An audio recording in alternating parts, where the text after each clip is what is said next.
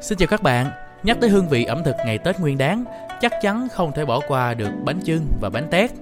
Tết cổ truyền mà, thiếu đi những món bánh này thì đâu có gọi là Tết đúng không nào? Chúng ta sẽ nói về từng loại bánh nhé.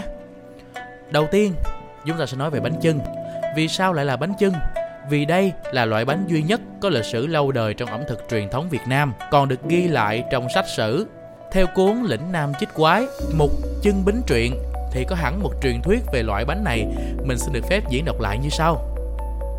Tương truyền, vào đời vua Hùng Vương thứ 6, sau khi phá xong giặc Ân, đất nước thái bình, nhà vua muốn truyền lại ngôi cho các con, bèn bảo rằng: ai đem lễ vật hợp với ý của ta đến dâng cúng tiên dương cho tròn đạo hiếu thì ta sẽ truyền ngôi cho.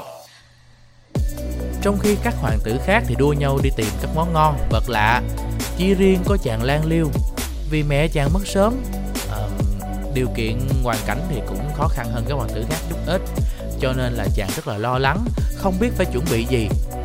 Sau một đêm nọ, chàng nằm mơ thì được thần nhân bảo rằng: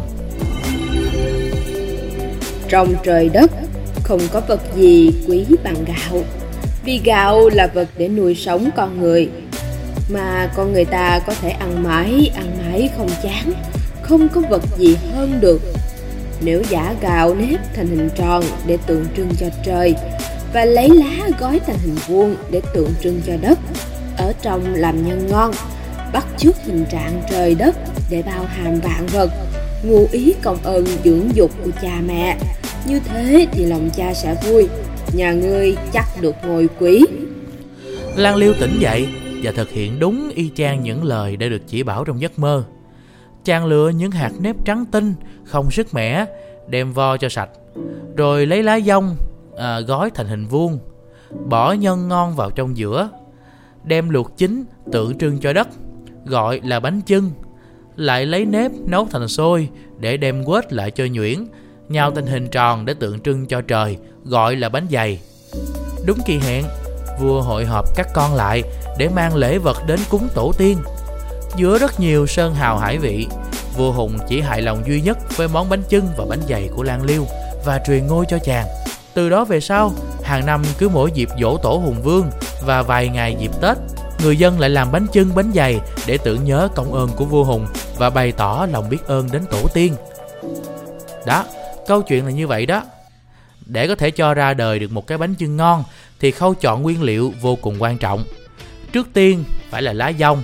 Lá dong thì phải thật là tươi, xanh, thì khi luộc lên mới thơm và màu sắc mới ngấm vào bên trong, tạo nên mùi hương đặc trưng không thể lẫn vào đâu được so với các loại bánh khác.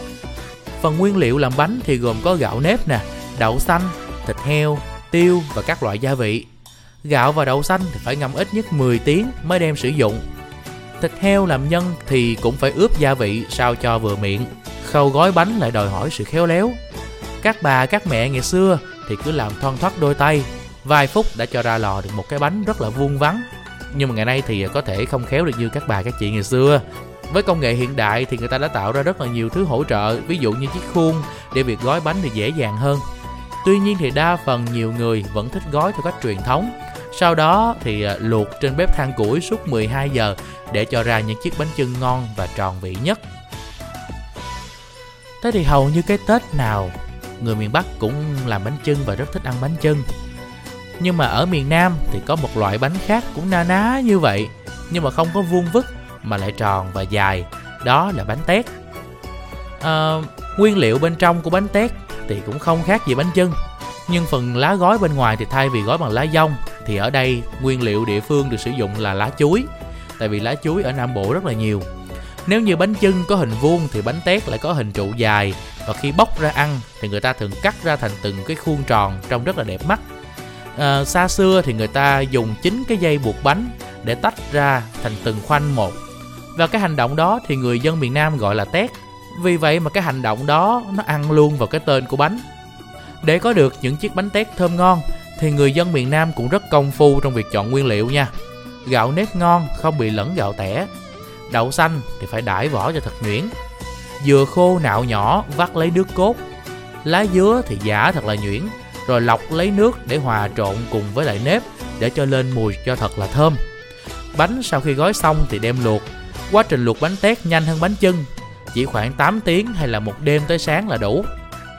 Màu xanh của lá, mùi thơm của nếp, thơm của lá dứa, có cả vị ngọt bùi của nước cốt dừa nè, của phần thịt bên trong nhân nè, là hương vị khó quên của mỗi ai có cơ hội được thưởng thức đặc sản ngày Tết của người dân Nam Bộ. Giờ đây khi xã hội ngày càng phát triển, không khó để có thể tìm mua được một cái bánh chưng hoặc là bánh tét, nhưng có lẽ cái cảm giác đầm ấm sum họp thì chỉ có thể tìm thấy trong những chiếc bánh mà do chính gia đình tự tay làm và chuẩn bị để đón Tết. Đặc biệt là với những người con xa xứ nữa.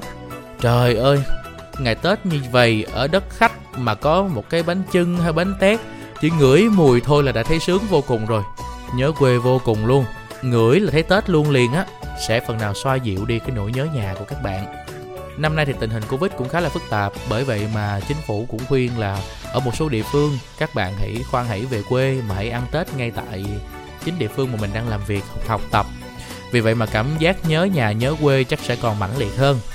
Hy vọng là ít nhất trong mâm cúng Tết hoặc là trong bữa ăn ngày Tết của mỗi chúng ta sẽ có một ít khoanh bánh tét hoặc là cái bánh chưng để chúng ta đỡ nhớ nhà hơn và cái Tết thêm tròn vị hơn. Xin cảm ơn các bạn đã dành thời gian lắng nghe tập bánh chưng, bánh tét trong series Ngồi Nghe Tết Kể. Hẹn gặp lại các bạn trong tập sau. Các món ăn ngày Tết vô cùng hấp dẫn cũng đang chờ đón các bạn đó. Xin chào và hẹn gặp lại.